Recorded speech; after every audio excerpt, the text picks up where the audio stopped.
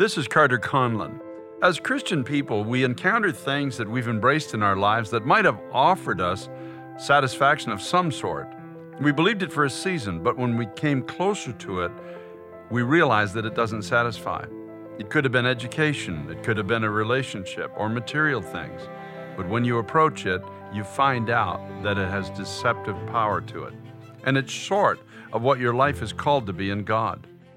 Jesus gives us authority against those things in our lives that hinder us, things that bring no satisfaction to us and absolutely no benefit to our future. If there's something that offers you satisfaction and still tempts you again today, you have the right to take authority over those things. James chapter 4, verse 7 says, "Therefore submit to God, resist the devil, and he will flee from you."